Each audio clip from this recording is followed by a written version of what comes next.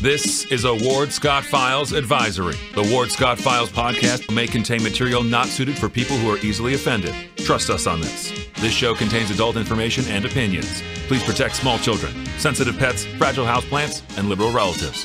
Thank you. A warthog. He's going to come up the steps. Here he comes. Oh my goodness, and he's huge. Hello, boy. I wonder if we can pet him. Hi, boy. Can we touch him?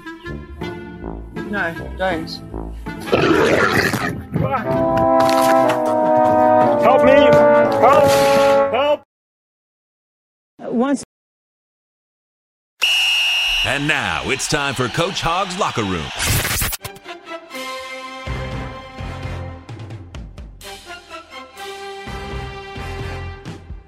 Morning. Thank you for tuning in. I see some of my longtime favorites tuning in right now. Thank you for your support of the Ward Scott Files. You know who you are, and I appreciate it very much. This is Coach Hogg today for the first few minutes of the show, and we're not in this for your podcast studio. We are in the Manly Warthog Command Center inside the Melvin Law studio. Melvin Law, with 50 years of experience, as you know, is the only official law firm partner of the Florida Gators. They won't back down. And of course, our good friends from Crime Prevention can worry less with prevention security, for cameras, to all sorts of things for your home and your business. And of course, Maurice T. McDaniel, who is the High Springs attorney, who was once airborne special forces and once a deputy sheriff, who's now, of course, an attorney and a farmer. So, and all of our other good sponsors who come along and we observe and support and appreciate behalf of the show. We are having a successful rain event here last night. After yours truly, of course, I don't want to really take direct credit for it, but the Naked Rain Dance, I'm amazed by its ability to bring the water out of the clouds. I just don't know what to tell you about it. It's always happened, and sometimes I'm reluctant to do it because then it starts as a downpour that doesn't stop. But I felt things were getting bad enough here in north central Florida, the piney woods, that we needed to appeal to the goddesses. Since I'm the male, I would appeal to the goddesses to deliver us some rain, and they've come around again. And we got quite a bit here at the Warthog Command Center last night. Great electrical storm. Missed a little bit of the orange moon, but you can't have it all. Well, you know, there's all sorts of things going on in the athletic world, which we've been tracing for you. And one of the things, of course, is name, image, and likeness. And name, image, and likeness has turned the world of amateur sports on its head, because now, really, you're no longer an amateur. You can sell your name, you can sell your image, you can sell your likeness. And you can do it independently of your institution and your coaches. And you can get yourself an agent and go about selling, quote unquote, your brand to the highest bidder. And Deion Sanders, of course, is probably one of the greatest athletes, pro athletes we've ever had. Fantastic speed, played at FSU, drove us nuts, went on and was a great football player and a great baseball player. The two almost don't intersect. But Deion Sanders is an exceptional athlete. He's now a coach at Jackson State. Jackson State, in the hierarchy of football, is not a big football school. It is a smaller NCAA school, and therefore it has a little trouble, of course, competing with the name, image, and likeness attraction that is now visited upon college and even high school athletics. So Deion Sanders has come out concerned about this. And when Deion Sanders, who is a consummate professional and a great athlete, is concerned about it, now a coach, head coach at Jackson State, when Deion Sanders is concerned about it, you probably ought to pay a little attention.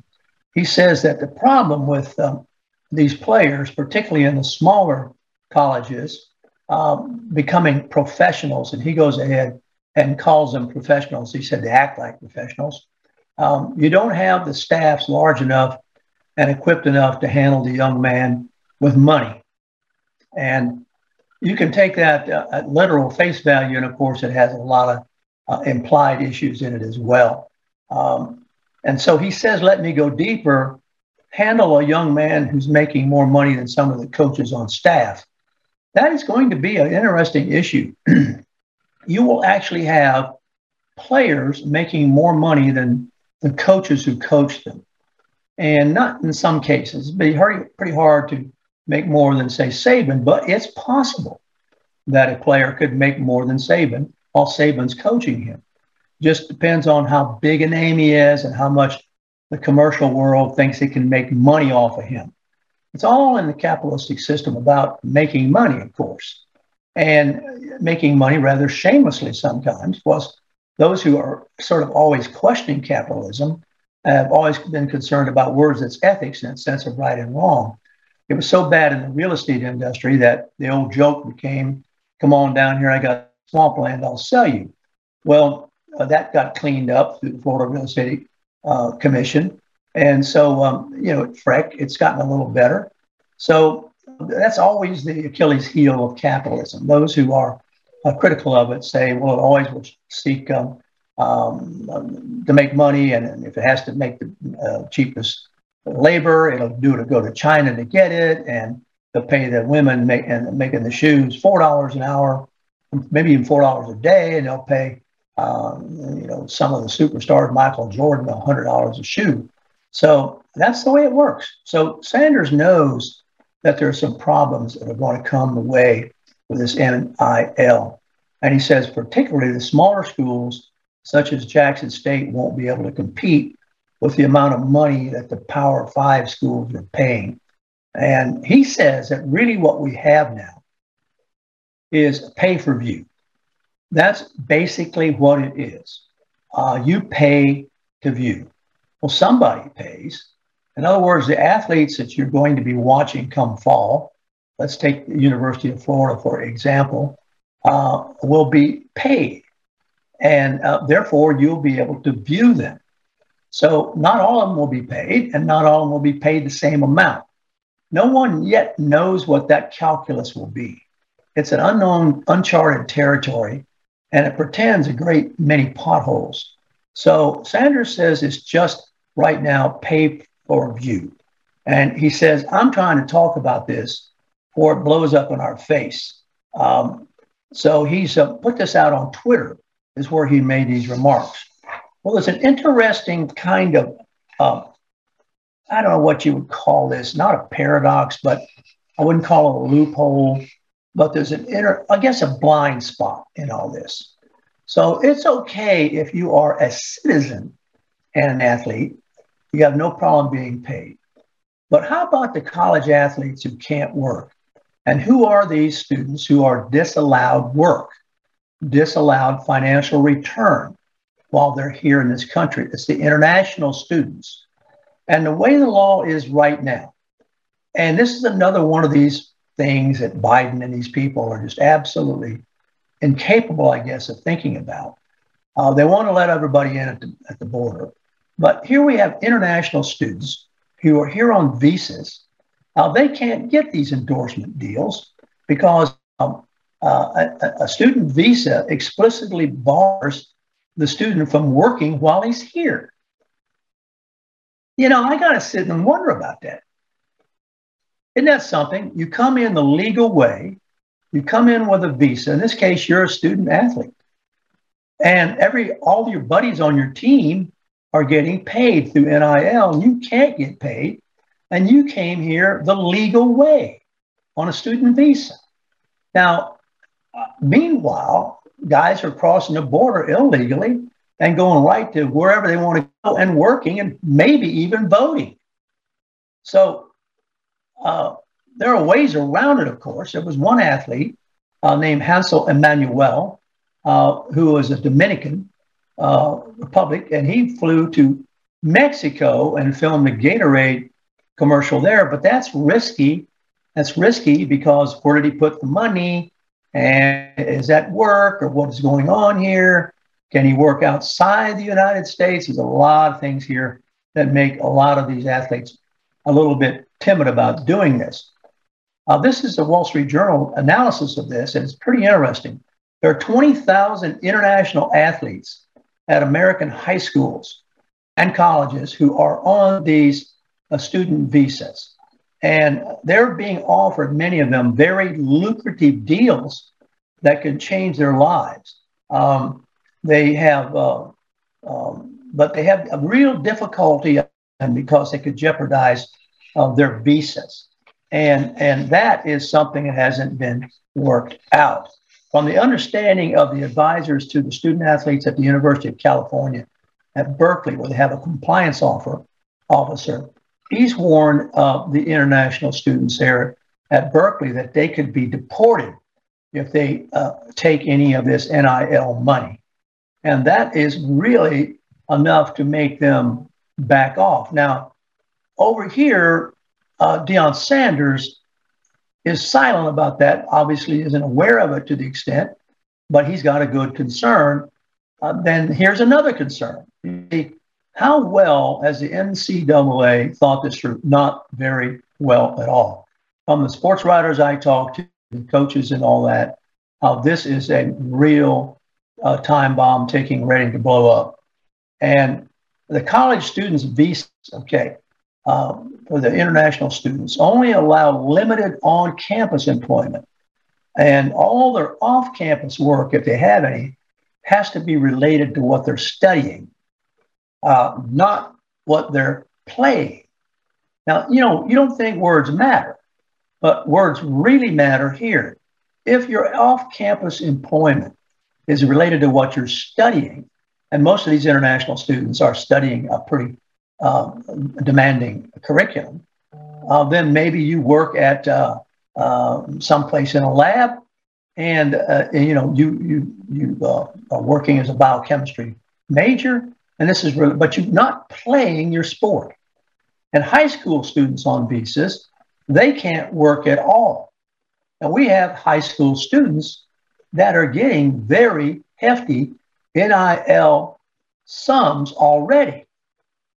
I know that, for example, in softball, I'm told by the guys who've got their ear to the ground, Tim Walden has, coming in here in a couple of years, the #1 high school softball pitcher in the nation. Now, is she getting an NIL? Will she get one when she gets here? She's already got the reputation of being the best high school pitcher in the nation. So it's going to be interesting how all this compounds itself. A student athlete who is not immigration compliant can't even return for a pro career. That's from the opinion of a sports immigration lawyer. If you are a student athlete and you violate your visa terms while you're here, your student visa, and you graduate and you want to go over your home for a while, let's say it's the Netherlands or wherever, and you want to return for a pro career, you're not going to get cleared through the immigration because you violated the student visa. I don't know of anything that's more screwed up than immigration. And many people think that, of course, Biden is keeping it screwed up on purpose. Another source of chaos that this administration is turning a blind eye to, but particularly this one is not even on the radar. I doubt they're even aware of this. So a lot of these players, these athletes, are not interested in taking the chance. They are, if they do take a chance, they are flown out of the country for their promotional shoots. But you got to be careful how they get that money and where they put it. And you have to be very strategic about it. Furthermore, as immigrants, you see, they can't vote. Well, as legal immigrants, okay? Because the immigration system knows where they are. They're on a student visa. So can the illegal immigrants vote? It's always been one of the things that has bothered a lot of people, and it's in our cultural conversations right now as we speak. The funny thing about, not funny really, is these visa regulations have not been updated since 1986. A few of them since 1996, but most since 1986. And most of these regulations, now get this, you talk about government. and how inept government is. Most of these regulations were written, obviously, before the internet, before social media, before remote work, which is where a lot of these student athletes are going to make their endorsements off of social media and off the internet. So meanwhile, to make it more frustrating, the Department of Homeland Security has been up till now maybe this Wall Street Journal article will help. Maybe my talking about it here with you will help. It's very mysterious how government hears and what they hear. But the Student and Exchange Visitor Program, which is administered by the Immigration and Customs Enforcement, which is ICE, is still, quote unquote, studying the issue. Well, it is something that I would think would be a great concern to, and we get more and more athletes from different countries.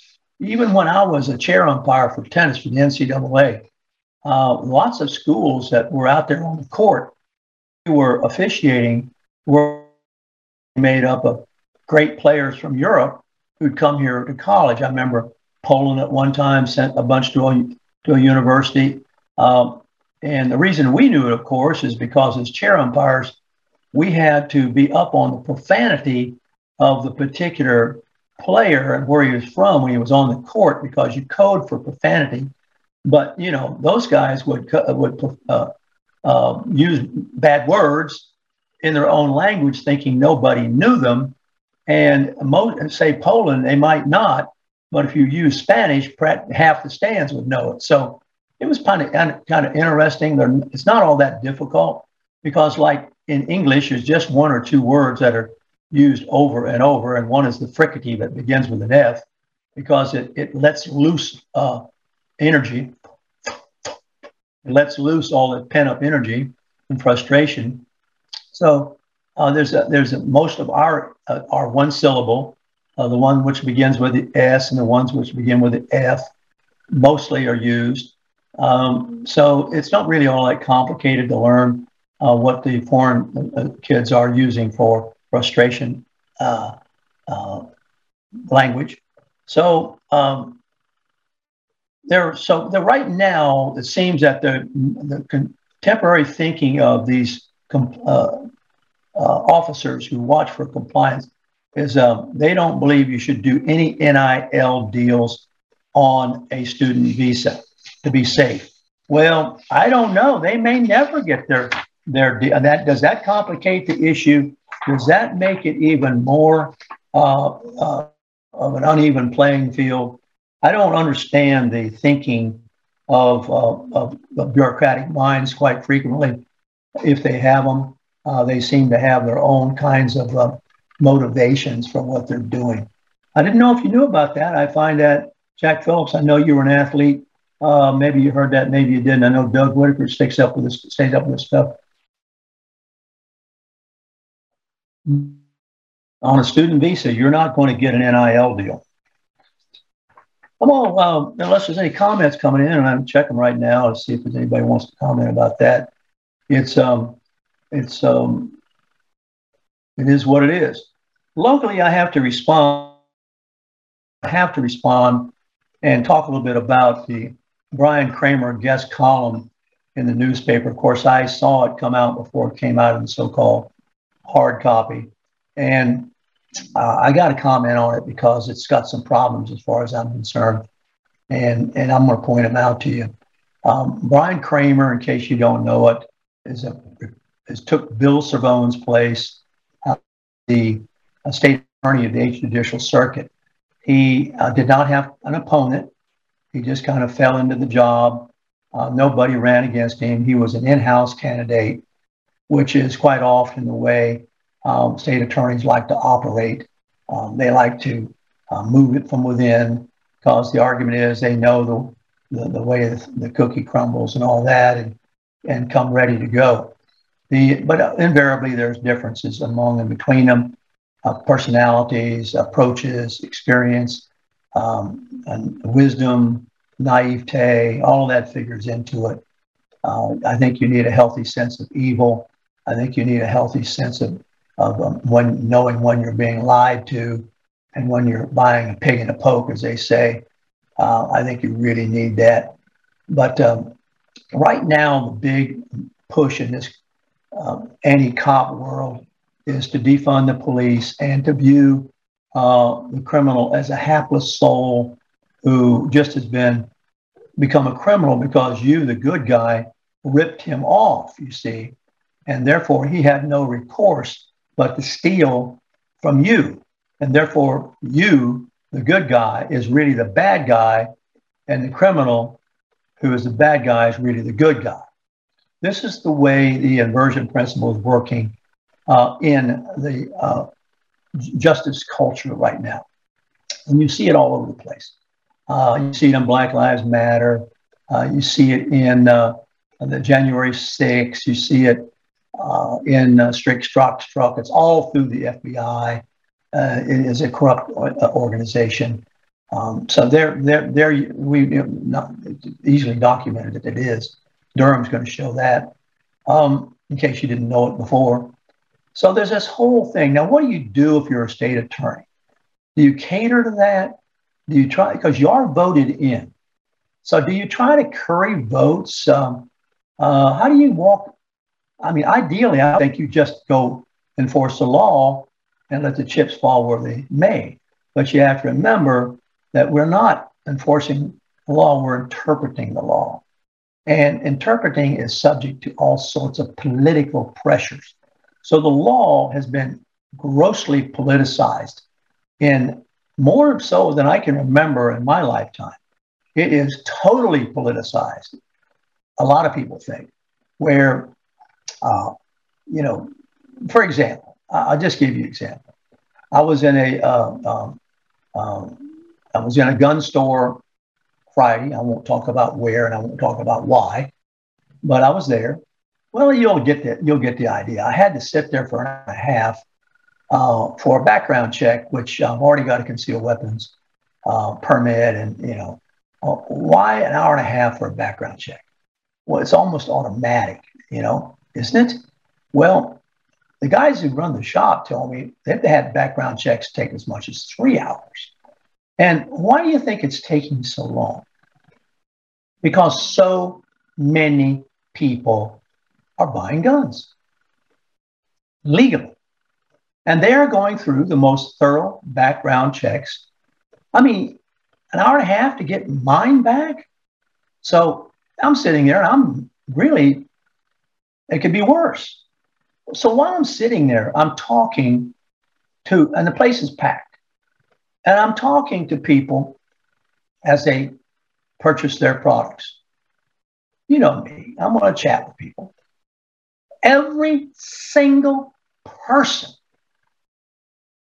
felt the Biden administration was totally a threat to their lives. Totally. Totally. And there were black and white in there. Okay? It was not racial. Every person I talked to, and there were women, felt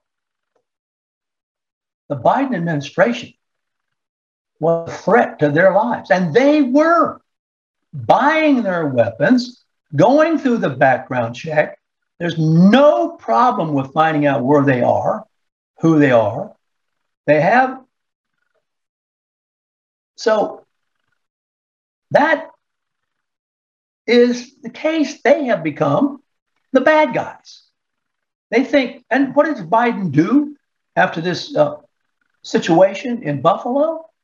He gets up and blames the good guys. We're going to get into that in a minute.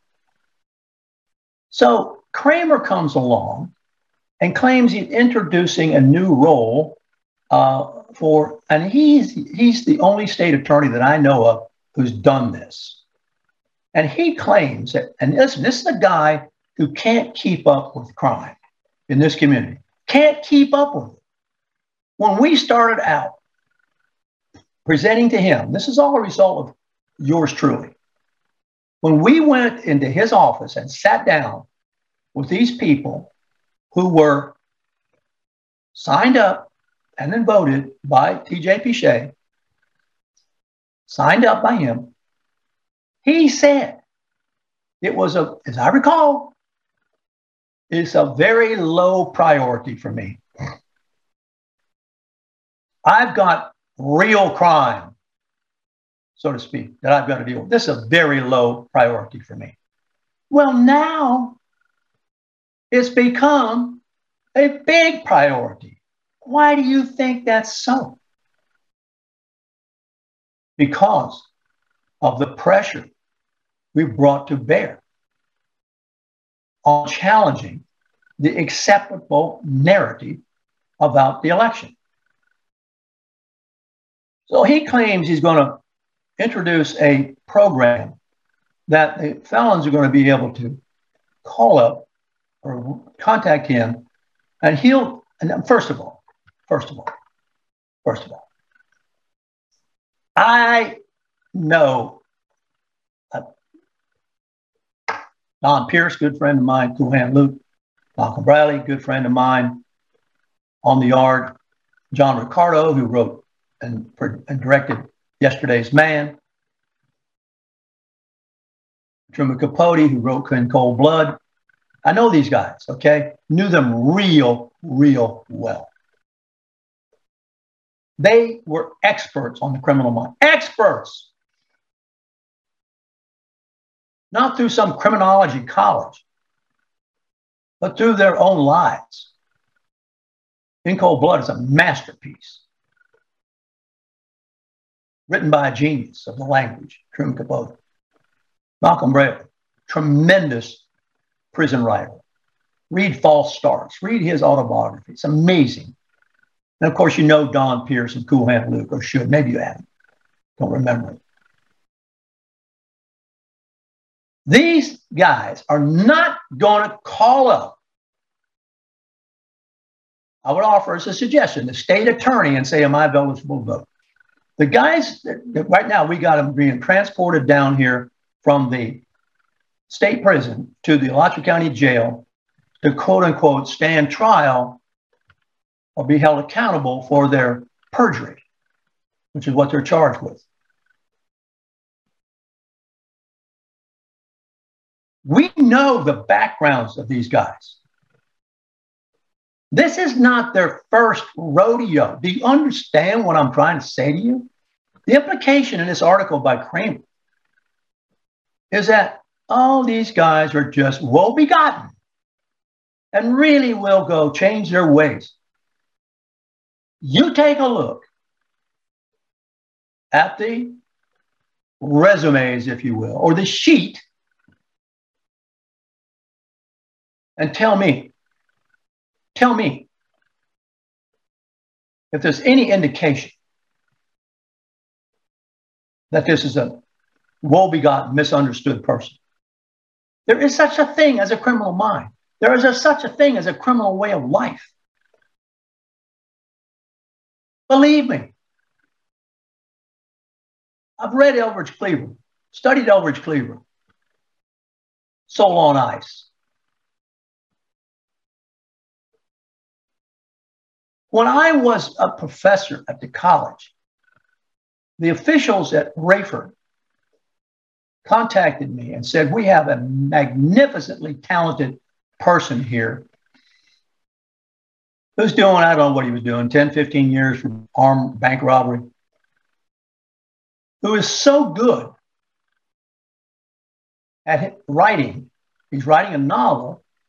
Would you come to Rayford and talk to him?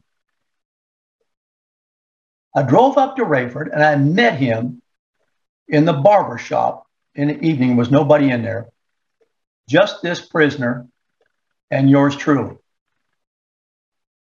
And I had read his work and it was brilliant. It was brilliant. He's obviously at the upper echelon of criminals. You know, the bottom of the hierarchy is the baby raper, and the top of the hierarchy is the jewel thief or the bank robber, because they have to get through these codes quite frequently, all this different stuff. I was taught that by Pierce, Cool Hand Luke. So I talked with this gentleman for a long time, very bright, very charming, and advised him on what he needed to do to sharpen up some of the things he was trying to learn how to do with his work. Well, lo and behold, I can't remember the time that passed, how much between the time I talked to him and the time I got another call from the institution and said, we're going to release him.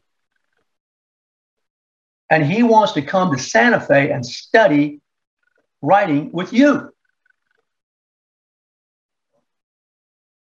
And I can remember he came to the class. And I remember there was a kid in the class who wrote a story. I'm going to prolong my break here because I want to continue the story with you. And then I'll come back after the break.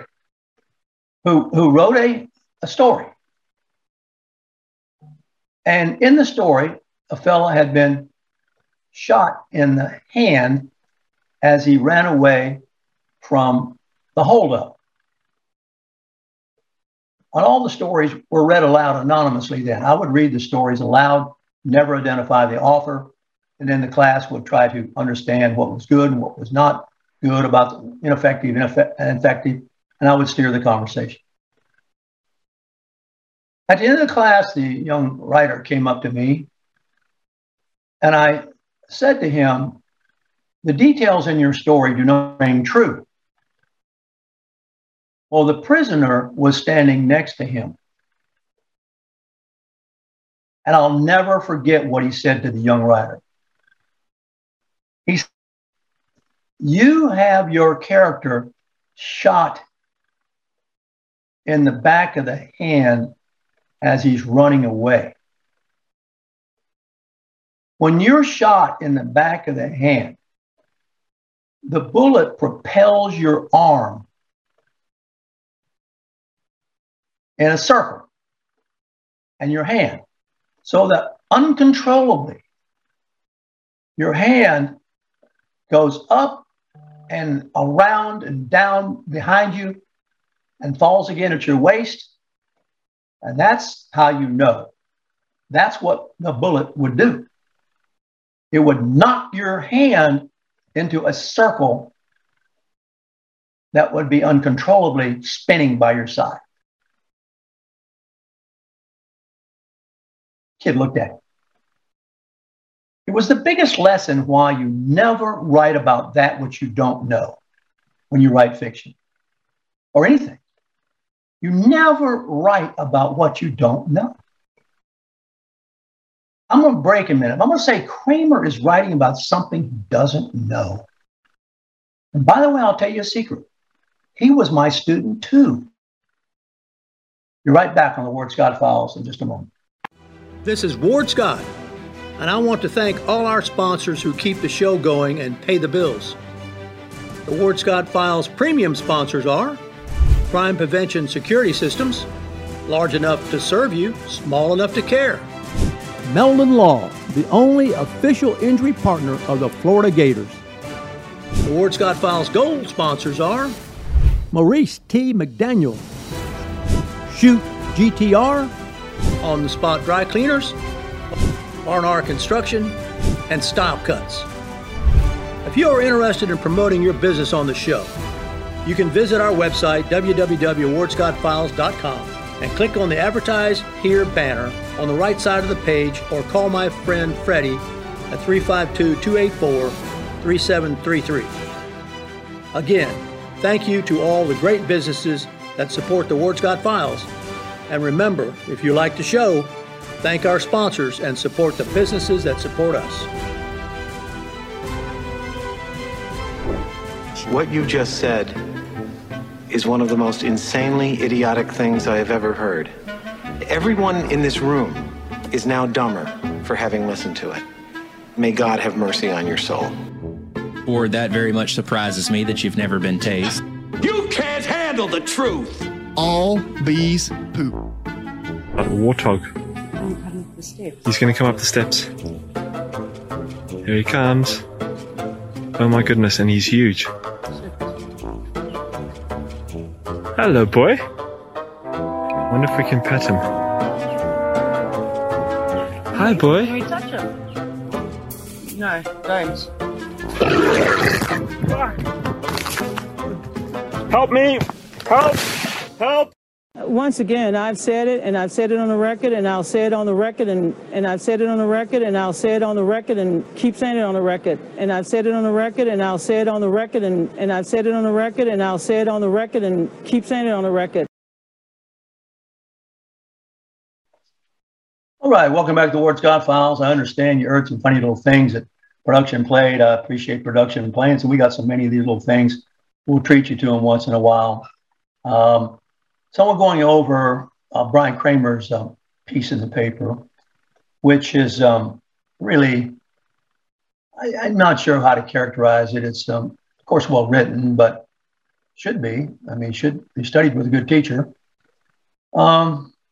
But it's the subject is rather blandly discussed, and some assumptions are made in it that simply aren't true. Statistically aren't true.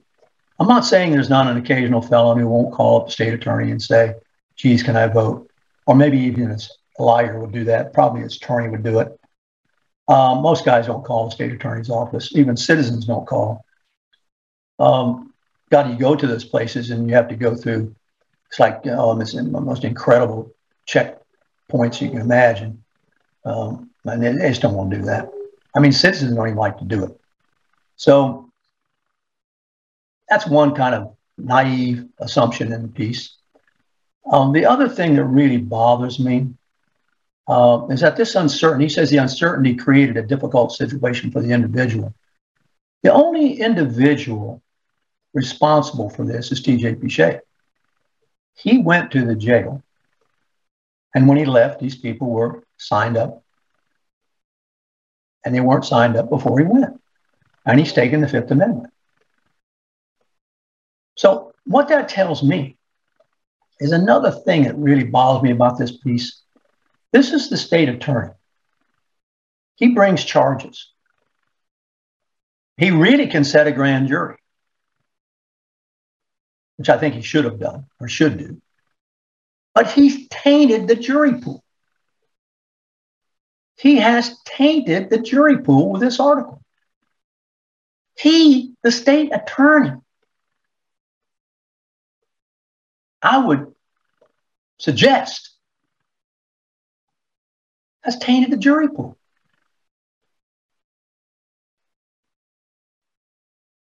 The state attorney has already said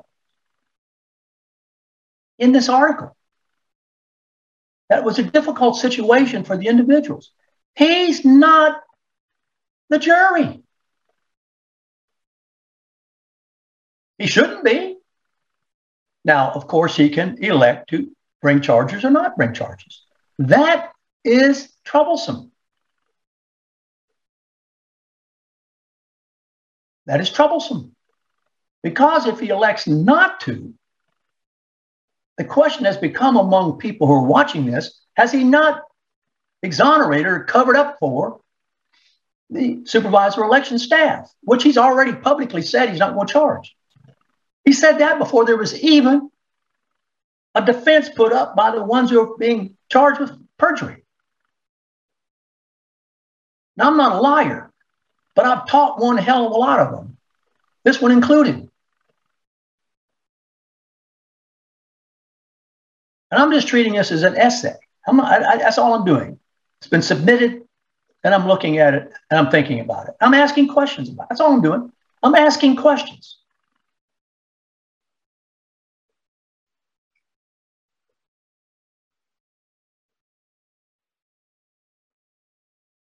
And I'm asking a question a lot of people in the community are asking. Has the supervisor elections been hereby exonerated? If so, why?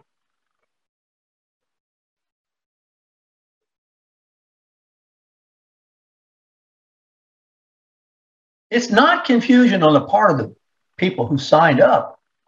And it wasn't confusion on the part of the person who signed them up, because we have the email where that person acknowledged he couldn't do it or shouldn't do it. The whole gray area is, what is the agent of the state obligated to do? The agent of the state was obligated to do exactly, I think, more I think about it, what Kramer says he's going to do now. Do you follow weirdness about this article? He says if the felon calls him up or contacts him, he'll check out to see if the felon's eligible. And then he's going to tell the felon. What about the supervisor of election? Are we just supposed to assume that the supervisor election doesn't have to validate anybody's eligibility to vote, including these guys?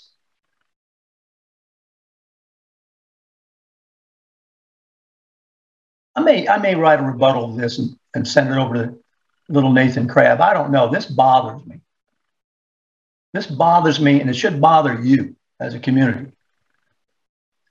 There's something fishy about this.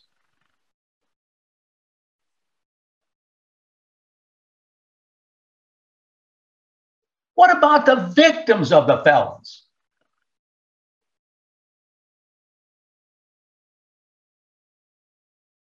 The statement in here by Kramer is, we will accomplish this, and that is the V8 program he's invented.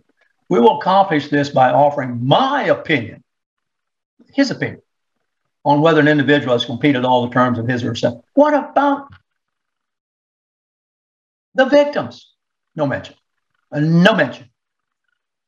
This is what is upsetting the public. This is why when I was sitting in the gun shop, to a person, they felt the institutions were failing. Clarence Thomas thinks the same thing. He thinks that this leak in the Supreme Court has destroyed that institution, and it was destroyed deliberately by the left, who've been trying to destroy it forever by either packing it or limiting their terms. They can't stand the fact that there are people on there who are appointed by Trump. They hate it. They're willing to destroy the institution, which Thomas says they've already done. And I think he's probably right. How hereafter could you ever, as a Supreme Court justice, think that your conversations were confidential? Your thoughts were confidential. When the very people, I think, I hypothesize, maybe I could be wrong, who complain about the politicalization of the court, politicize it. The judicial court is a member of the court system.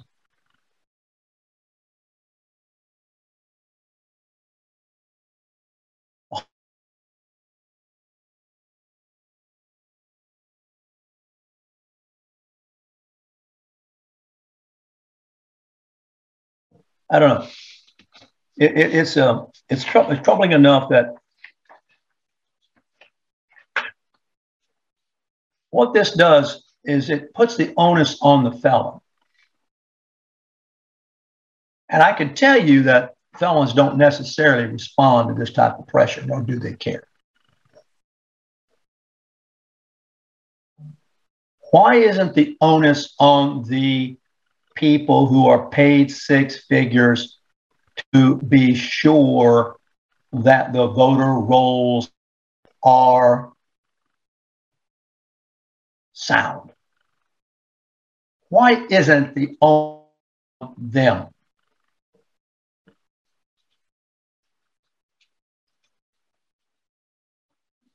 He says he hopes this is wildly successful. I really think the choice of the adverb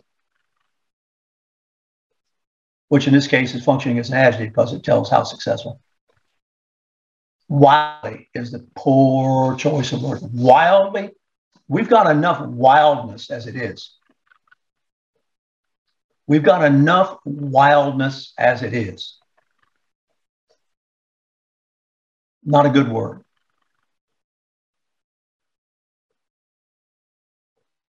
It's here. Yes, it seems to me as well that he is creating powers for himself, Tim. And I wonder about the creation of those powers. If he can just create those powers on his own, I want to research that a little bit with any kind of input from the public. The powers of the state attorney, of course, he says in here, he has implied those. He says the state attorney serves other critical functions as well, serves a critical role in the sealing and expunging of criminal records. That has nothing to do with voting. Has nothing to do. These guys that we have here coming in from Rayford, they don't have sealed records, okay? You're only entitled to one seal. These guys would have run out of fingers and toes. You know, it's irrelevant whether they had a particular instance in which they broke the law sealed, because they've got, in some cases, multiple. There's a lot of loose thinking in there. A lot of loose thinking.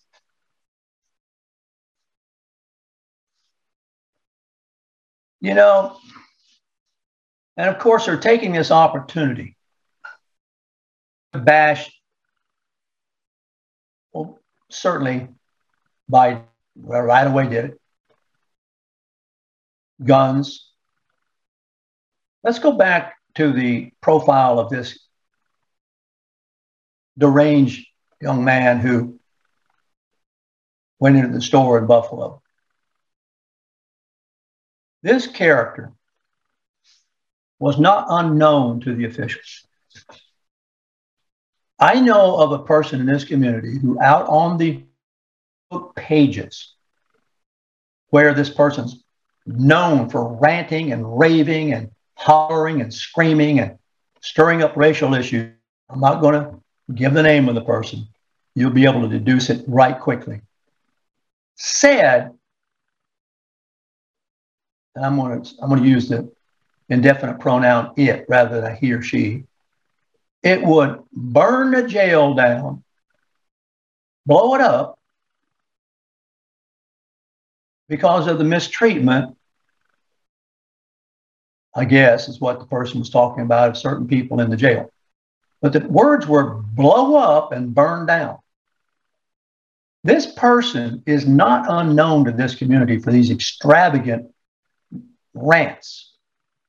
The question becomes, what do you do about this? I mean, it is not the first time. It's not the first time.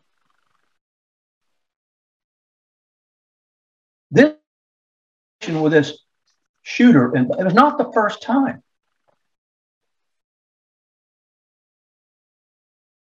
He was already last June. The New York State Police had been called to his high school. The kid was 17 then, and he had made threatening statements. We're dealing with mental issues with these people who say these things publicly like this.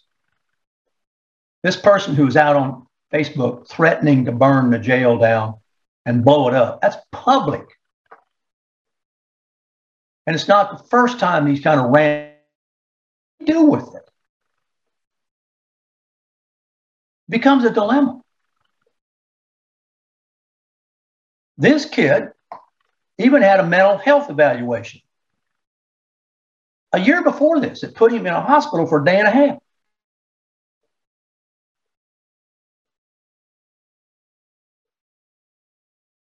This kid would have cleared, you understand, Kramer's evaluation of whether he could vote or not.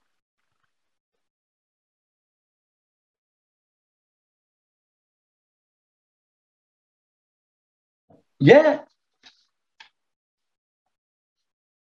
the threat was determined to be general in nature. It was not interpreted to be, at that time, racial. But this is not the only situation like this. AP has reported that a long list, the Associated Press has reported that a long list of mass shootings in the United States have repeatedly missed opportunities to intervene, including the 2008 occur of 17 students in Parkland. In Parkland, the cops had received numerous complaints about the gunman's threatening statements. I mean, is threatening to blow up the jail and burn it is that a threatening statement? And in the killings of more than 24 people at a Texas church in 2017, that guy bought a gun in spite of a violent history. I don't know how that happened, but I'm all for background checks, believe me.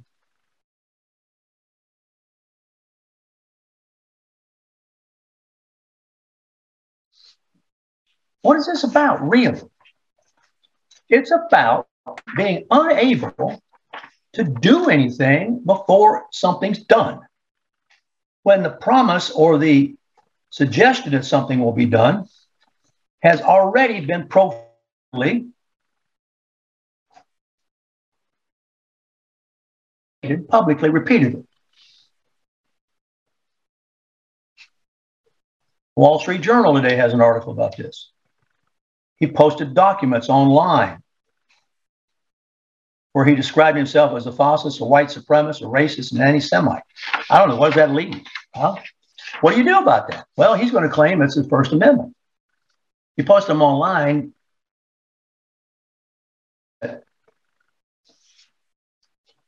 That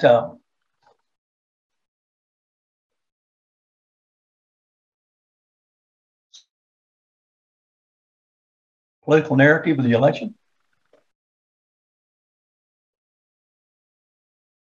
Do they do that? Well, there's a long analysis of this.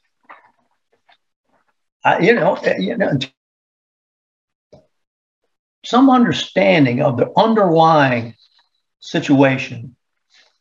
Here's something at the other end of the continuum I thought was so interesting. Where are our priorities? That's one of the things that I'm questioning about Kramer's piece. Where are our priorities?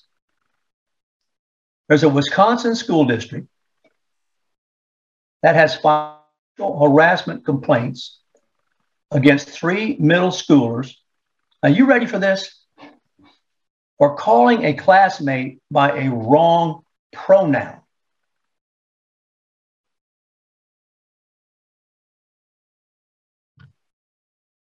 By a wrong pronoun. This is a school district in Kiel. It's a city of 3,600 residents. It has charged 3 8th graders at the middle school with sexual after an incident in April in which the students refused to use they to refer to a classmate who had switched pronouns a month before the alleged incident.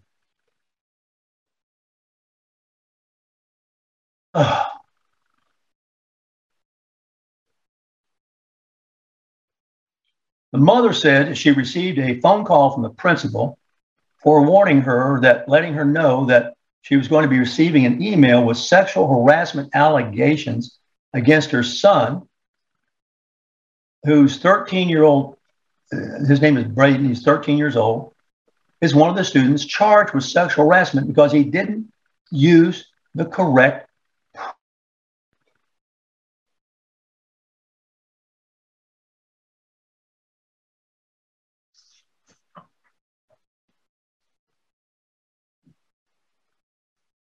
I don't know.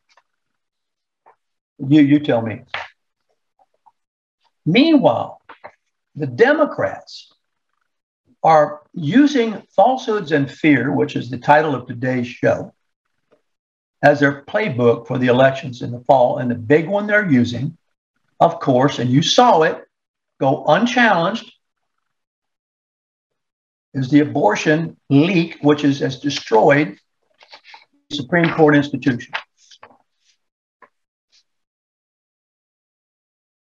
Meanwhile, I'm going back to the gun shop where everybody in there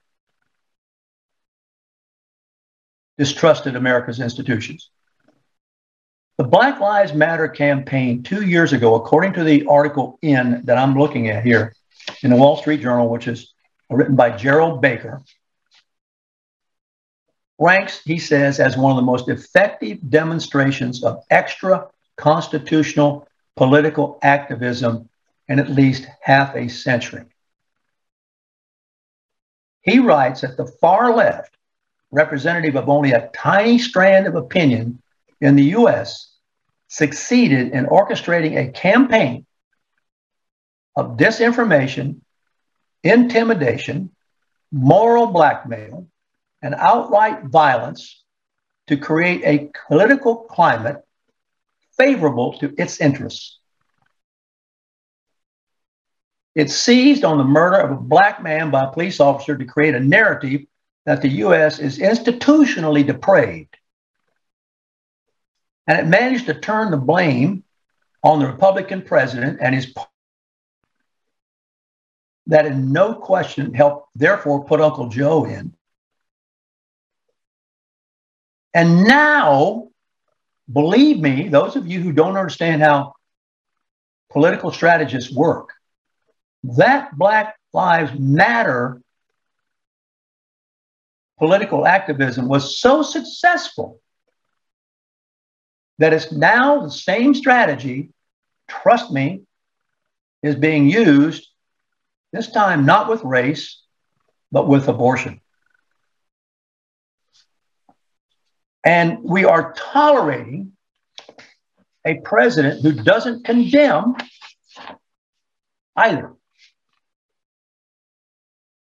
And what we now have that hasn't been condemned by the president, people who post maps on social media of the home addresses of people they don't like. They show up outside people's homes to intimidate them. The White House declines to comment or condemn any of this. And we know that silence gives consent. And Biden, when he was finally pinned down through a spokesperson, said, well, he strongly believes in the constitutional right to protest. What a real super slippery comment that is. Are you kidding me? The Democrats don't have one iota of guilt in undermining the Supreme Court's deliberations. Not one iota of guilt.